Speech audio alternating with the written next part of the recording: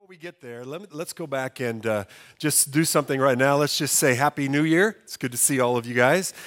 In fact, why don't you turn around and say that to somebody close to you? Give them a hug and a handshake. Just tell them Happy New Year.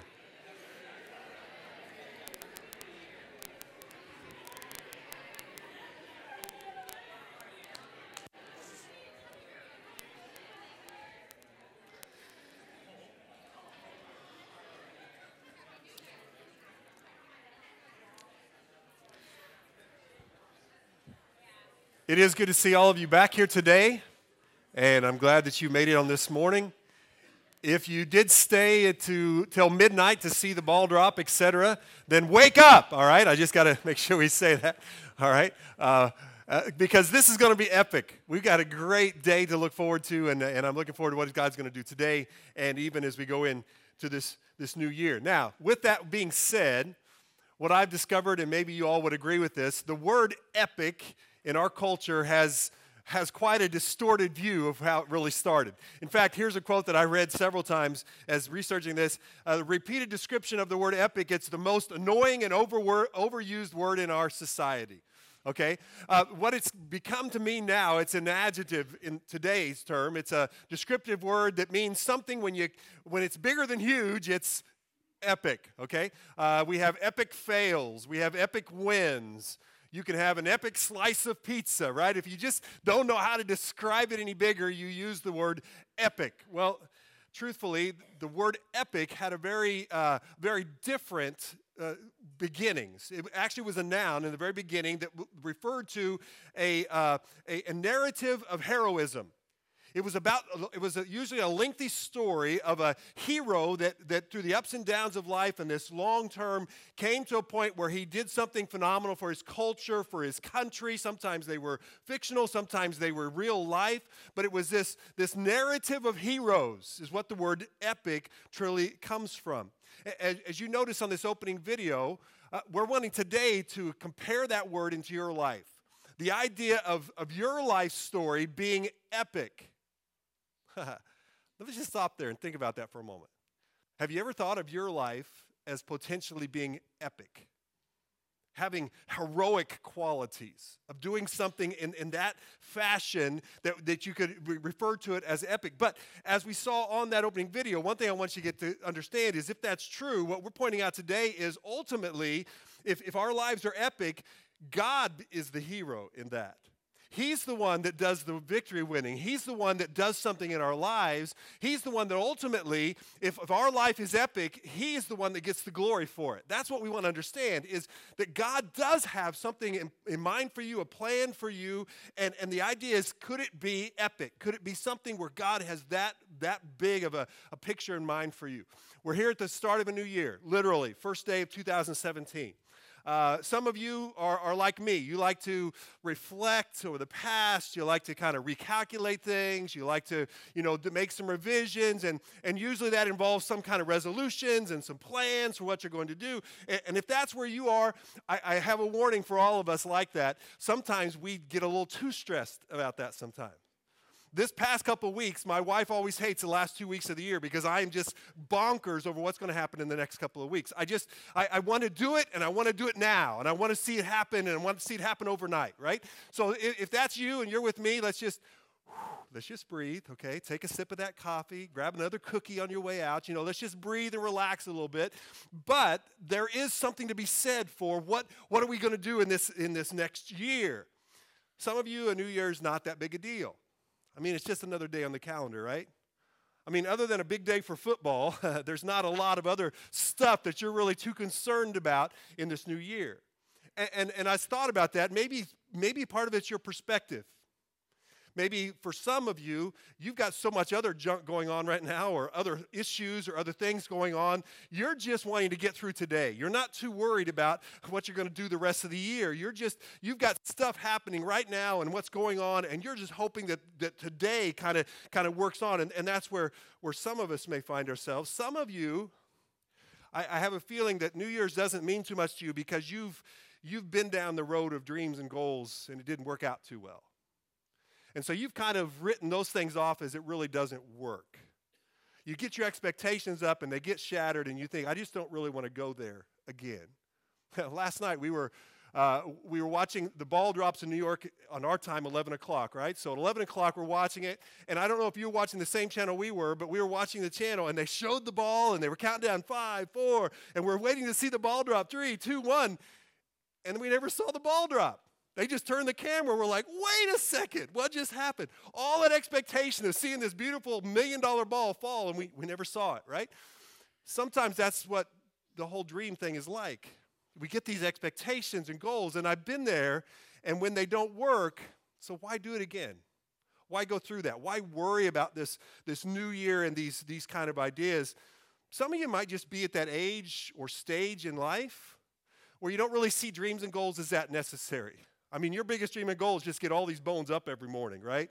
Just to make sure that they're still headed out the door. And so dreams and goals, really, that's not something that's on your radar because you're just literally, it's just today. It's just getting past this. Here's what I want us to think about. Even to just think in your heart that perhaps your story that God's writing for you could be epic and what that would look like and what that would mean for our lives. Now, we've been studying this past fall through the story, and if you're a guest of ours today and you don't have one of these books, please pick one up on the way out as our gift. And it just, because this is a kind of a journey we've been going through, and we're taking the Bible, we're walking through an overview fashion from Genesis to Revelation, we're looking at that. And before we took a break in December, we left off with one very important character in the Scriptures. And today we're going to pick up as we talk about this idea, and because I think this character's, one of the ideas is about going to be epic, it would refer to this particular character in Scriptures. Now, if you're familiar with the Bible at all, you've heard of this character. If you've ever, now the idea we're learning and we understand is the main character in all of Scripture, Old Testament and New Testament, is Jesus. It's all pointing to him, okay? We get that.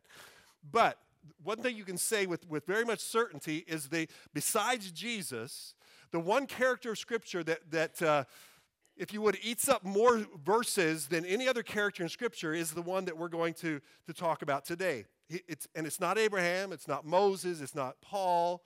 This particular character is written heavily about in 1 Samuel, 2 Samuel, 1 Kings, 1 Chronicles, 75 of the Psalms. He's the first person besides Jesus, the first person after Jesus mentioned in the New Testament, and he's the last person written about in the New Testament, in the whole Bible, aside from Jesus. This is who he is, and his name is just splattered throughout the Scriptures in all kinds of different ways. How many can tell me what his name is? Well, hopefully you were watching the opening video because it gave his name, okay? So, spoiler alert, yeah, we're talking about David, okay? We're talking about this character who just seems larger than life as we walk through the Scriptures. And you'll see on the screen this picture, this epic picture, even the sculpture of David, Michelangelo's picture of who he was, right? This is something that, and when you want to talk about the definition of epic, it would probably be right along the line with who David was, at least as we understand him. I mean, this figure of his heroism, and it clearly fits, and the stories that we understand. There's probably a lot of stories that some of you may know about David, but I have a feeling that the most famous story of all is David and Goliath, right? The story, and it's a story, a true story, and it's one that we love to tell, and I've always been a part, and I'm always Goliath for some reason in the story. But you understand, we love the story, but then it's been used in so many other fashions, and it's been applied to so many things. Sports teams talk about, taking on the giant and the little guy, or businesses use it as a motivational tool. It's one of those huge ideas in the Scripture. Now, what we're going to talk about today, obviously we're not going to do this as a series through David, and we don't have a time in one service to talk about all of David's life. So let me just give you kind of a summary of some of the highlights of David, just to get you to remember who he is, okay? One of the things the Bible tells us about David was, as we see him, first thing we see of him is he is a shepherd, okay? So keep the idea of a shepherd in mind. He was a shepherd when he was introduced to Samuel. He's later called the shepherd of God's people. So that's kind of an understanding of who David was. The second thing that you're going to be introduced to David about, the very next passage, is he was also a musician. He played a harp. Now, I don't have a harp. I couldn't play a harp. I can't play a guitar, but I'll hold one and look like I can, all right? David was a musician. He would play his harp to soothe the king. And Chris is getting nervous. I'll put this thing down. But anyway, later in his life, towards the end, he would be referred to as the sweet singer of Israel, okay? So we know David as a shepherd. We know him as a musician, as a singer. But one of the biggest things that a lot of people know of is he would be considered a warrior. Now, his warrior started with one of these. Probably didn't look quite like this, but Dennis the Menace would love this, okay? He started off because his first battle was Goliath, and he had 5 stones and a slingshot, right? But from that, it launched him into this idea of a warrior where he picked up the sword and led his people, led his battle, and became one of the greatest warriors that Israel would ever know, okay? So we have a shepherd, who is a singer, who is a warrior, but obviously the thing that we remember, or the thing that the Bible talks about most often, is as David the king. King David and his throne. Now, understand that throne of David has eternal relevance. This is something that's going to be seen throughout the scriptures now as we talk not only about the history of David, but also the fact that the throne of David becomes something huge in the whole scheme of the biblical culture and the biblical understanding. But here's what I want us to make sure we understand. All of these symbols, all these pictures of David, the epic of David is so much more than just these historical facts. Let me see if I can make sure you understand this about David. One thing that we know, that David has this incredibly significant role in what we have referred to in this story as God's upper story. Because remember, as human beings, early in the story, we sinned. Adam and Eve sinned. We were separated from God. But God had designed from that point on that his goal was in the upper story is to get us back, to redeem the human race back to him. And so God had already had in mind his story in place to be able to bring the human race back into a relationship with him. But from the very onset of when God made that prophecy that he would have this story in place, the enemy was out to destroy that, to sabotage that, to see that it doesn't happen. So some of the things that you're going to read about David and some of the things we see about him, what we're seeing is this, what we see is lower story of where David lived, but this is all this conflict, this upper story that the devil's trying to stop what God was after. For instance, just thinking about David and Goliath and how powerful that story is, but do you realize that even the essence of that story is Satan was trying to stop God's plan? Because the chapter before that, David had been anointed, this shepherd boy had been anointed king, so what happens, the very next thing we see is a giant is trying to kill him. You see that Satan is in whatever way he can trying to stop God's plan. And if you walk through David's life, you're going to see the chapters start very quickly after that, where King Saul, who was currently the king, out of jealousy, hunts down David and tries to kill him over and over again, right? So you see this conflict, and all of this is trying to stop the plan of God. We have this wonderful picture, but what you see is God's plan at work, and Satan can't stop it. That's what I love about this. God's plan at work, and Satan, even at the end of, towards the later years of David's life, not only did he face a giant of epic proportions, this 10-foot Goliath, but what Goliath couldn't do to him, the glance of a naked woman in a bathtub just about wiped him out. And you understand, all of those things we learn from, but all of that was still the enemy's job, trying to stop God's plan. But through that, God still shows, but you can't stop me. You can't stop what I'm doing. And so what we see in David's life is this working of what God has in mind. But here's the second thing you got to remember about David is, as great a king as he was, the people were looking for the king that would be their perfect king. And David was the greatest. In fact, when you look at the Old Testament, every king that we see was always compared to David.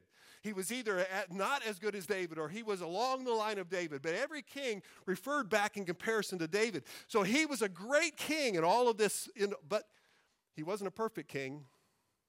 He made some mistakes not only in his personal life and his sin, but towards the end of his life, thousands of his own people that he was shepherding died because of his sin. He wasn't a perfect king. So what do we see? It's not there to mar his name and to take this epic out of it. He was still a great man, but understand, he was just that, a man. What David's life is it's pointing us to something else. It's pointing us to a perfect king. David's life is just getting us ready for us to say that there is no perfect king here unless God provides a sinless, perfect king. And we know him to have the name of Jesus. He was born in this stable we talked about the last couple of weeks. He lived a sinless life and ultimately died on the cross for the sins of all of the world, and then was buried and rose again. And see, the story of David, the fact that people are looking for the perfect king, you're not going to find it even as great as David was. It's not David, it's Jesus. He's the only one that God has said. He's the only way to the Father.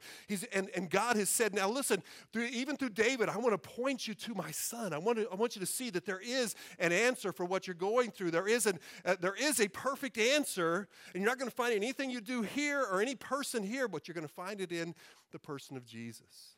See, that's the big story of David is more than just the fun historical facts. The epic proportions. It's where God is leading us in the story that he is developing. But even in David's story, there are also some practical things that we can take and we can apply and we can learn from. And that's where I want to take us today. If you have your Bibles, or you'll see a lot of the verses on your outlines today, 1 Chronicles, chapter number 28. 1 Chronicles, chapter 28. Thousands of years after David's living here on earth, there's still things that God can also teach us, just principles of life. And what we're finding in 1 Chronicles 28 is we've talked about who David was and some of the things he's known for, but now we're coming to the end of David's life. In fact, it's the very last, some of the last words, some of the last things that David will do. And the day that we're going to look at in 1 Chronicles 28 is a historic day in Israel's history. What we're having in this passage is the second king, David, is leaving, literally. His life is coming to an end.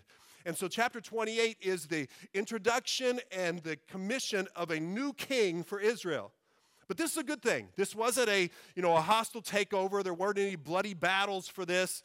They weren't recounting the votes, or any of those kind of things. This was something that people were looking forward to. This was an important day for Israel. And in this day, the king is going to be David's son by the name of Solomon. And so in some of his last words, some of his final things, David has this, there were other people around, but you kind of see this intimate conversation with his son, charging him in front of all the people of what he wants his son to know and to learn. And that's what we want to pick up today. 1 Chronicles 28, verse number 9. Listen to what the Bible says. And you, my son Solomon, acknowledge the God of your fathers and serve him with wholehearted devotion and with a willing mind. For the Lord searches every heart and understands every desire and every thought. If you seek him, he will be found by you. But if you forsake him, he will reject you forever. And I want to focus on verse 10. Consider now, for the Lord has chosen you to build a house as the sanctuary. Be strong and do the work. Powerful words of encouragement. Powerful words of challenge. And I want to just take it, first of all, and just look at what he really is saying. In especially that last verse, David gives kind of a three-part message to his son. Let me see if I can pull it out for you. Let's look at it real quickly. Three parts of this. The first one, he says basically to his son, realize this, son. He says, realize that God has a plan for your life. He starts that verse off with these, my translation says, consider now. Yours may say, take heed or recognize or realize. What he's saying is, set up and take notice, Solomon. There's something here. And then the very next words is, for the Lord has chosen you. He said, Solomon, I want you to get this. God has a plan for you. God, you're not here by accident. That God has a specific design for your life. Now, David is a perfect one to be saying something like this. Because David has to be, in my opinion, thinking back to one of his early experiences when he talks about the way God chooses people. In fact, he described it earlier in this same passage in verse number 4 when he talked about that the Lord God of Israel chose me. This is David speaking. And notice how he said it. He chose me from my whole family to be king. Now, in case you're unfamiliar with the story, you can find it in 1 Samuel chapter 16. But David was the one that God chose, but nobody in his household thought that would ever happen. And if you were there, it kind of describes it this way. He was the youngest of 8 brothers, and their dad is supposed to bring all the sons to see which one's going to be king, and they brought all the sons except David. They left David out David can't be the king. They left him out in the field taking care of the sheep, and they brought in all the other strong, strapping sons and they're going one by one through them and said, not him, not him, not him, not him. Don't you have any more? Well, we got David. David's not the king. Couldn't be David, right? David's not the choice. And so David knew exactly, because when he came before him, God said to Samuel, that's the one. David knew what it means to be chosen by God, to be one that's specifically taken out and chosen. And he goes on to say in verse 5, he said, so like that, Solomon, he said, out of all my sons, and David says, and I have a lot of them, he did. He had several wives and he had several sons, and he said, of all of my sons, Solomon, you're the one God has chosen. God has a plan for you. God has put you here for a reason. God has a design for your life. And verse 5 and 6 describe it. You were chosen. You're chosen. You're going to be the next king, Solomon. He also says you're going to build God a house. That's huge. God has never said he wanted a permanent house yet, but now you're going to build him a permanent dwelling, a sanctuary, a temple. And he says in verse 6, and God has chosen you to be his son, and he will be your father. I mean, this relationship that God has chosen for him. And so summarizes it in verse 10. Basically says, listen, the Lord chose me, and just like he chose me, the Lord has chosen you, Solomon. God has a unique plan for your life. Look at the second thing from this verse. It leads us to the second thought, and that is, Solomon, remember that this is not your plan. God has a plan for your life, but this is not your plan. This is not something that you have designed or come up with. The Lord has chosen you to build a house as the sanctuary, according to verse 10. This plan is bigger than you. This plan is not about you. God has chosen you to do something for him, and this is his plan. In fact, if you go back to verse 2 and 3, you'll see that David was the one who wanted to build God a house. And that's a great thing. David had in mind in verses 2 and 3, he said, it was in my heart to build God this house. And it was his sign. I want to bring worship. I want to honor God. That was his heart. But God said, not you, David. You're not the one. I mean, as great as David, all the things he had done, and a great warrior, and great king, but he said, but you're not the one. You've had too much blood on your hands. This isn't the job for you, David, but I have chosen your son to do that. I've chosen your son to be the one to do what God has called you. He said, David, you're the one that is going to set it all up. But I'm calling your son specifically. This is my plan. This is how I want to do it. And verses 11 through 19, God has given him a plan. In fact, verse 19, he says, this wasn't for me. This was God. He gave him specific plans on how much gold to use, how much this to use. I mean, we're talking about specific instructions on what God to do. Do you understand what he's saying? Is Solomon, I have a plan for you, but do it my way. This is my plan. This isn't something you've come up with. This isn't, and in fact, if you understand it, this is my plan. So there's going to be some that are going to doubt it. They're going to say, oh, wait, Solomon, that's not going to work. Solomon, that can't be the right way. And Solomon's going to go, but this isn't my plan, folks. This is God's plan. I got it right here. This is what God said to do. Solomon can take the doubters and say, you can take it up with God, but this is God's plan for us. Understand, if it's God's plan, then Solomon can't ultimately take credit for it. He can't ultimately say, look what I did, because he's just following God's instructions, and he doesn't have the prerogative to change it. This is what God said that we're to do. God specific instructions. It is a plan God has, but it is God's plan, and because of the size of this plan, even the nature of what it was, this has eternal consequences now. He says, this isn't something you can do alone, Solomon.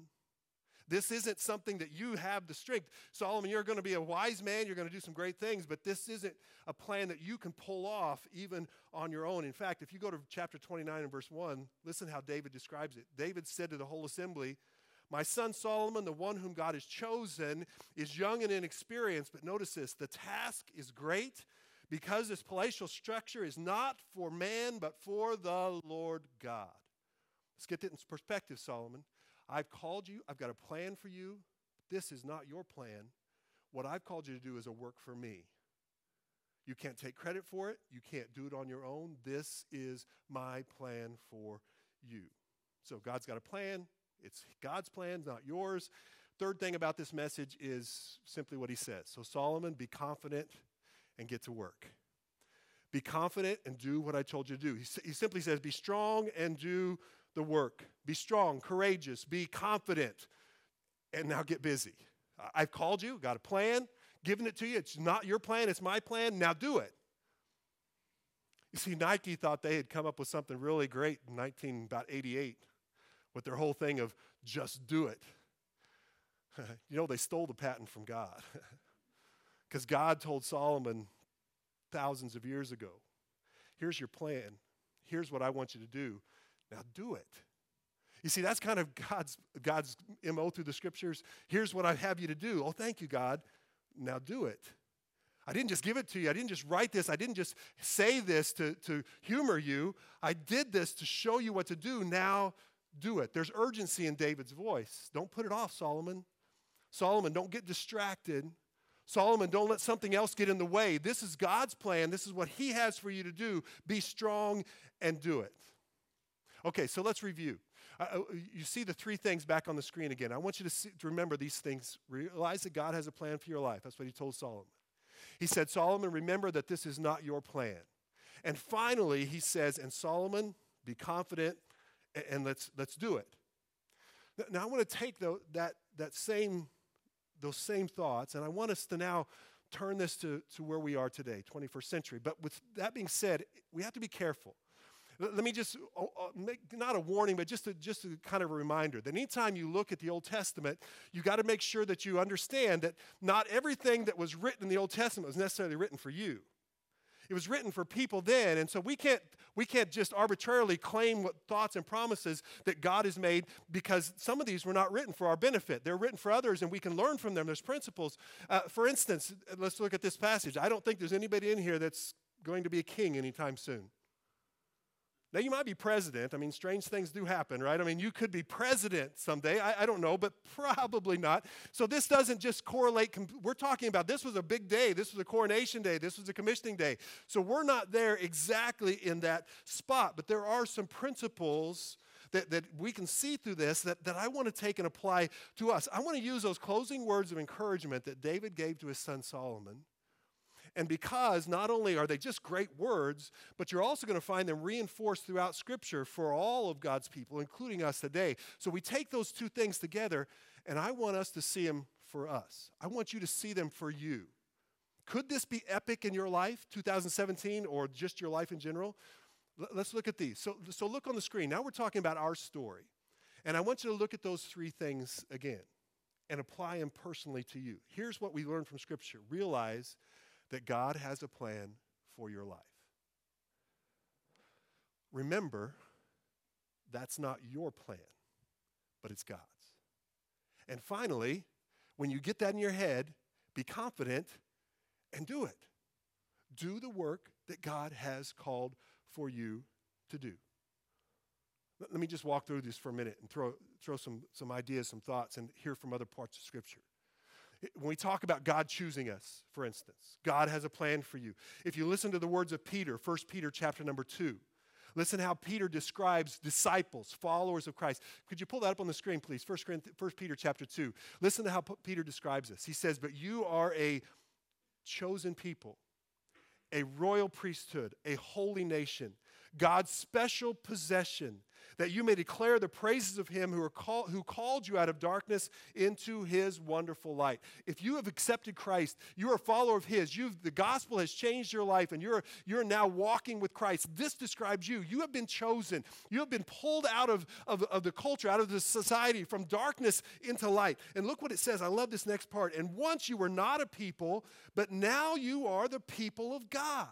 Once you had not received mercy, but now you have received mercy. God chooses you to be his child, and you become one of his because he has put that in your life, and you are now one of God's children. And now if you're a child of God, he now has a plan, a design, a work for you to do. He created before the world began. He already created in you to do the works that he has planned for you. You are chosen. Not anything different than in the sense of Moses or David or Esther or Paul. They did what God called them to do, but you are a chosen vessel of God.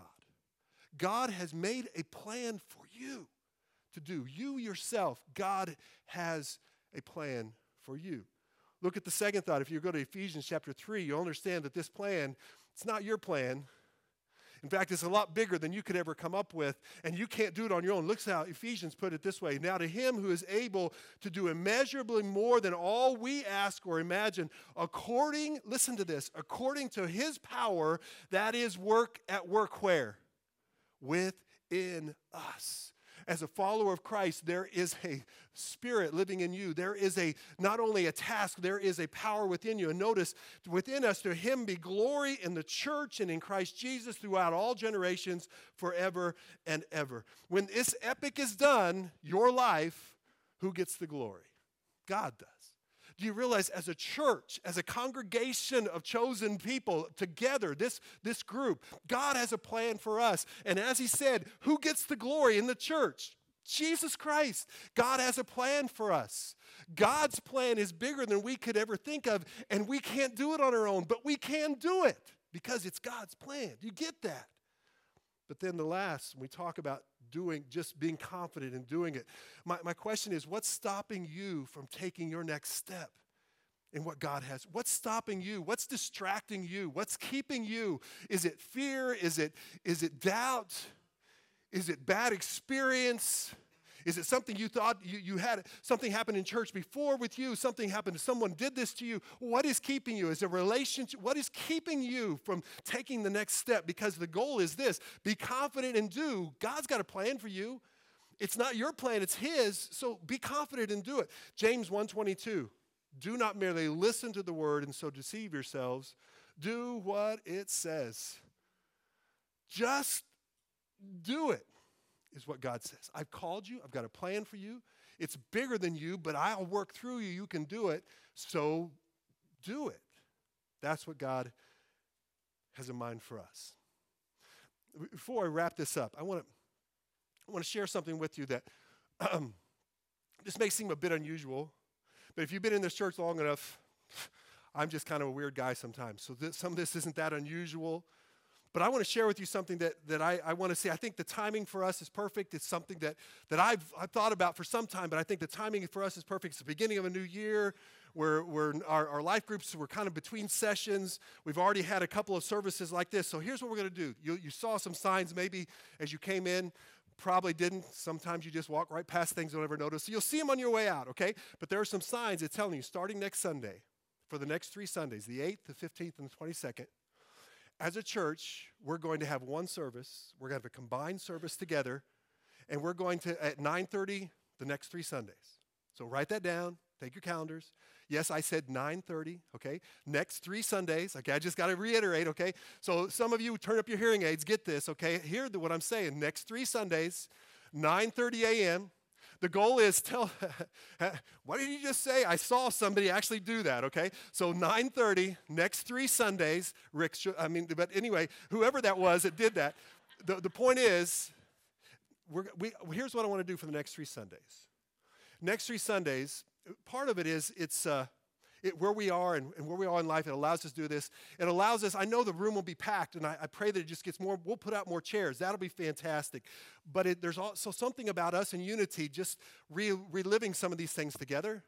We're going to talk about where I think God has the God plan that he has for us and the vision that God has for us. I also want to look at some of the ways, as we've talked this morning, even about reminding us that it's his plans. And it needs to be done his way, and talk about what that looks for us, and then just motivate us to do it, to take some steps that we need to take. Not only is it we'll be doing this together, which I think will be really nice for a few weeks, but it's hard to repeat some of these sermons 2 times on a Sunday. If you've not tried that, it is difficult. And I think I want to just do it one time and as a family to do it together. So for the next 3 Sundays, what time are we meeting? 9:30. The 8th, the 5th. You're going to have to tell some people that aren't here today. We're going to send out an email. We'll send out a letter, all those kind of things. But just spread the word. For the next 3 Sundays, we're going to take this time and talk about those. We're calling it the Journey 2017, Calvary's Next Steps.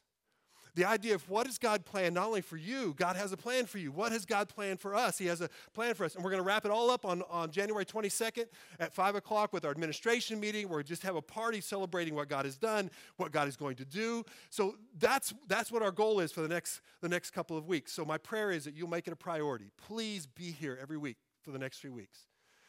Be here and pray before you get here. And pray throughout the week as the Lord is preparing my heart for what we're going to say and what we're going to learn. And let's make these next 3 weeks something, I just can't wait to see what God's going to do. Which leads me to some final thoughts from this passage that I want us to think about. Right before verse 10, where Solomon gets these wonderful instructions from his dad about consider this, God's chosen you, you've got a unique plan, and now go and do it. Verse number 9 is really a verse of preparation. He's getting him ready. He's challenging him to say, listen, if you want to be truly effective, here's some things you need to do in preparing your life, preparing your heart for what God has for you to do, Solomon. So let me just give you those today as a personal preparation. I pray that you really want to see what God's going to do and you're ready, we're going to do this together. But if we're going to be successful, here's some things that we need to prepare. Let me read the verse for you again. Verse number 9. The Bible says this, and you, Solomon, my son, or my son Solomon, acknowledge or know the God of your fathers, serve him with a wholehearted devotion and with a willing mind, for the Lord searches every heart and understands every desire and every thought. If you seek him, he'll be found by you, but if you forsake him, he'll reject you forever. Let me just talk about some ways I would encourage you for us to be prepared to see what God has and to move forward. The first thing he tells him is you need to know God. Depending on your version, it may say acknowledge God. But both of those words lose some things in our English translation. Let me explain why. He's not just saying you need to know God, like a study, someone in the study, and you just get all the information about God. Neither is he saying you need to acknowledge him to say, well, sure, I know that there's a God. It's deeper than that. The idea of that word know, most commentators would tell you it means this. It's an experiential acquaintance. It's a close, intimate, ongoing, thorough understanding of who God is. Here, in essence, here's what David's saying to Solomon. Solomon, my secret for success over these years has been my relationship with God. And that will be your secret as well. Church, we're not going to do what God wants us to do because we're anything special. Our relationship with God is the key. And us growing to know him and to grow in our walk with him. Last January, I was just thinking about this as I thought this week. Last January, I challenged several of you, if you would, to just take a journey with me through the scriptures. And it gave you an instrument called the Life Journal. Folks, I've been reading the Bible for a lot of years, and I'll be honest, this has been one of the greatest things that I did without an annual year. Because you read through it, and then you take and you stop and you meditate on what you just read. You do we call it the SOAP method. You look and you look through and you find what God's saying and what God's saying to me. Man, I got some great, I'm on book 2 already for this year. That's how it was exciting to me. But it's not, whether it's this or whatever, here's my challenge.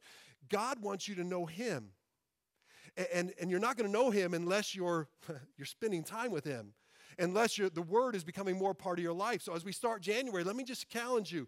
We need to know God. It's not an accident that the commandment that God gave his people, and it's still repeated to this day, and Jesus actually repeats it in Matthew 22, and he calls it the greatest commandment. Do you remember what that is? Love the Lord your God with all your heart, your mind, and your strength. Well, the thing that God says is so important is that you love him, that you know him. Prepare our hearts this week. I just want to even challenge you as you get ready for next week. Just commit to God. I want to know you better a little bit each day. And let's see how God prepares our heart. But that's not the only word that's in this verse. He says know him, and then he says serve him. Serve's a big word. It's throughout the scriptures. It literally, what we're saying is acknowledge God as your master.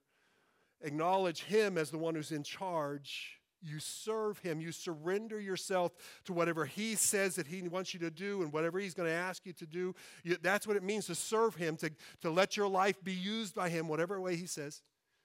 If you remember what Joshua said towards the end of his life, he said, but if serving the Lord, he's talking to people before he leaves, if serving the Lord seems undesirable to you, listen to his words. But he gets right to the chase. He says, then choose for yourself this day whom you will serve. Let me stop right there.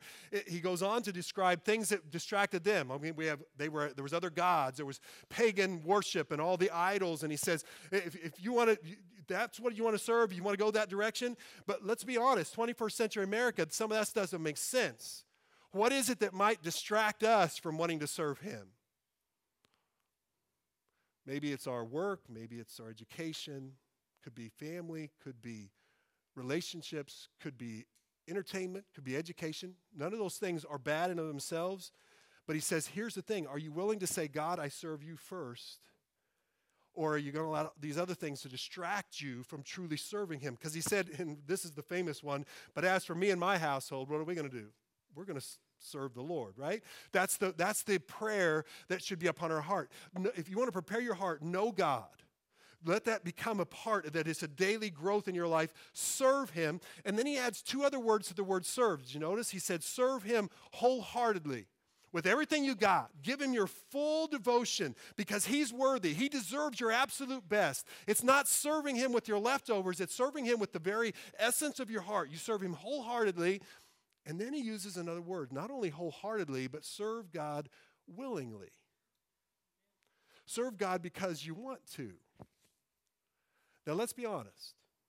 Can we be honest for a second? I know that doesn't happen a whole lot, but let's be honest for a second. Sometimes in life, we do what we have to do because we have to do it. It's a duty. It's a responsibility, even when it comes to serving God. Let's just be honest. That might be a season of our life. It might be, and we know we do it. That's what we're supposed to do. We do it, and part of serving God is the same way. It's a matter of there are days I'm not going to feel like doing it. But there is a very important principle of Scripture that the more I know of who God is, and the more I recognize of what God has done for me, and the more I grow in my knowledge of him and this relationship with him grows, the more that becomes the exception. And what I'm doing to serving God is because I want to. It's because this is what my worship to him involves, is serving him. And that's where he's saying, Solomon, that's where you need to get to, is you know God. And then that knowledge comes from as you're serving him with all of your heart, and you're serving him because you want to. And you're doing, if you're having trouble in your service to God, and it's a matter of you're struggling with this, you're not really enjoying it like you have. And here's the thing. Maybe it's a season. Let's just be honest. It could be just a season of life, so keep at it. But if we're struggling with something, struggling with even the joy of service, it's probably not the service that's the problem. The problem is something in our heart. I don't know what that is. The heart is everything. The heart is, maybe it is your relationship with God. Maybe it's a relationship with another brother or sister in Christ. There's a heart issue because service to God, once you realize who he is and what he's done, should be something that we do because we truly desire it. We want to do it. So this becomes an evaluation tool. If my service is not the way it should be, then I need to stop and say, so what's wrong? What is it that needs to change? Is this a season, or is there something that needs to be affected in my life? Because God says I can serve him, and he wants me to serve him from a heart that's willing to serve him. And David would know about that because he also says right in the middle of verse 9, for the Lord searches every heart. And he understands every desire and thought. Again, David's got to be thinking back to that original meeting with he and Samuel, because Samuel, before he ever saw David, in 1 Samuel chapter 16 and verse 7, here's what God said to Samuel. The Lord does not look at the things people look at. People look at the outward appearance, but the Lord looks at the what? The heart. You see, it's important to remember that people, you and I, we're going to misjudge people. That's just because we only have a certain amount of information. We can only see certain things. And so we really only have the outward to look at. And so sometimes we're going to misjudge situations. Sometimes, positively, we give more credit than credit's due. And then a lot of times it's negative. We jump to conclusions that we shouldn't because we only have a limited amount of information. That's what people do. We look at the outward appearance. That's what he's saying. But God has a whole different perspective. Because when God looks at you, your outward appearance doesn't affect what he knows to be true in your heart. Here's what I can tell you about God. He never misjudges you. He knows exactly what's going on in your heart. He never misjudges you one way or the other. He knows, and he's willing to look and to show you. He never misjudges you, and get this, you can't fool God. You can fool a lot of people. You can get the outward looking pretty snazzy, right? But the heart's a whole different issue. And when God, he looks past everything you've tried to veneer, and he looks right at the heart. You can't fool God. He knows what's going on in here. And David realized that. David knew that. And so other words of David, Psalm 139, listen to what David said. Search me, O God, and know my heart. Test me and know my anxious thoughts. See if there's any offensive way in me and lead me in the way everlasting. Let's prepare ourselves for what God's going to do. Know God. Commit to having your relationship grow every day in some form to know him better. Serve him. Serve him with all of your heart. Serve him because you love him and you want to, because God's looking and saying, what you're serving, I want you to continue to serve, but understand, I see where it really is. I see your heart. So let God search your heart and say, God, I'm going to open up this week. Show me my heart. Is there anything that needs to change? Is there any wickedness, any evil? Is there any bad motives? Is there anything that, God, just search this thing in here because I want to be able to serve you wholehearted with everything that I've got. Make any changes you want, God. Last thing I want you to hear about, not only was there personal preparation, that's our part, but God makes some specific promises to Solomon through David, and I think we can still hear these today in our lives. Here's what he said in verse 20. He repeats something we heard earlier. He says, be strong and courageous and do the work. Solomon, here's what you got to do. Now do it. But notice, do not be afraid or discouraged.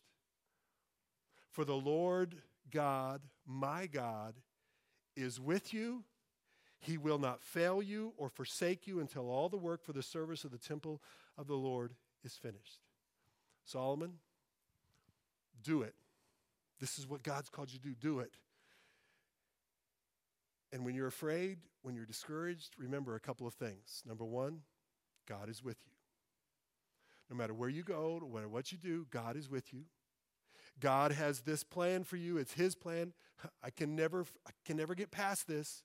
As Jesus wraps up his commission to his disciples, remember what he said, I am with you always to the very end of the age. Christians, we have the same promise that Solomon received. God's got a plan for you. God wants you to do his plan, and he will be with you. He is with you 24/7, 365. God is with us. And notice he says, and God will not fail you. Some of the things that we're going to try and that you try in your life this year in your life, they don't work, do they? You go, oops. Some of the things that we try, we fail. We're going to fail people. We're going to fail in our attempts because that's who we're human. David was a great king. David wasn't a perfect king. God's going to do some great things in your life, but you're going to have times when you fail. You're going to make mistakes. You are going to get discouraged. I am going to get discouraged. I'm going to want to quit. I'm going to want to stop. Well, God, I know that. That's just me. I know I'm already wired to understand that those things will happen. And when all that happens and I'm wanting to quit and fail, here's one thing I can remember. God will never fail me. God sees my weaknesses. God sees yours, and he will not fail. Another psalmist wrote these words, and I want to close with this verse. Psalm 73. My flesh and my heart may fail, but God is the strength of my heart and my portion forever. Your heart, your initiative, your motivation, your abilities, they will fail. But God's the strength of your heart.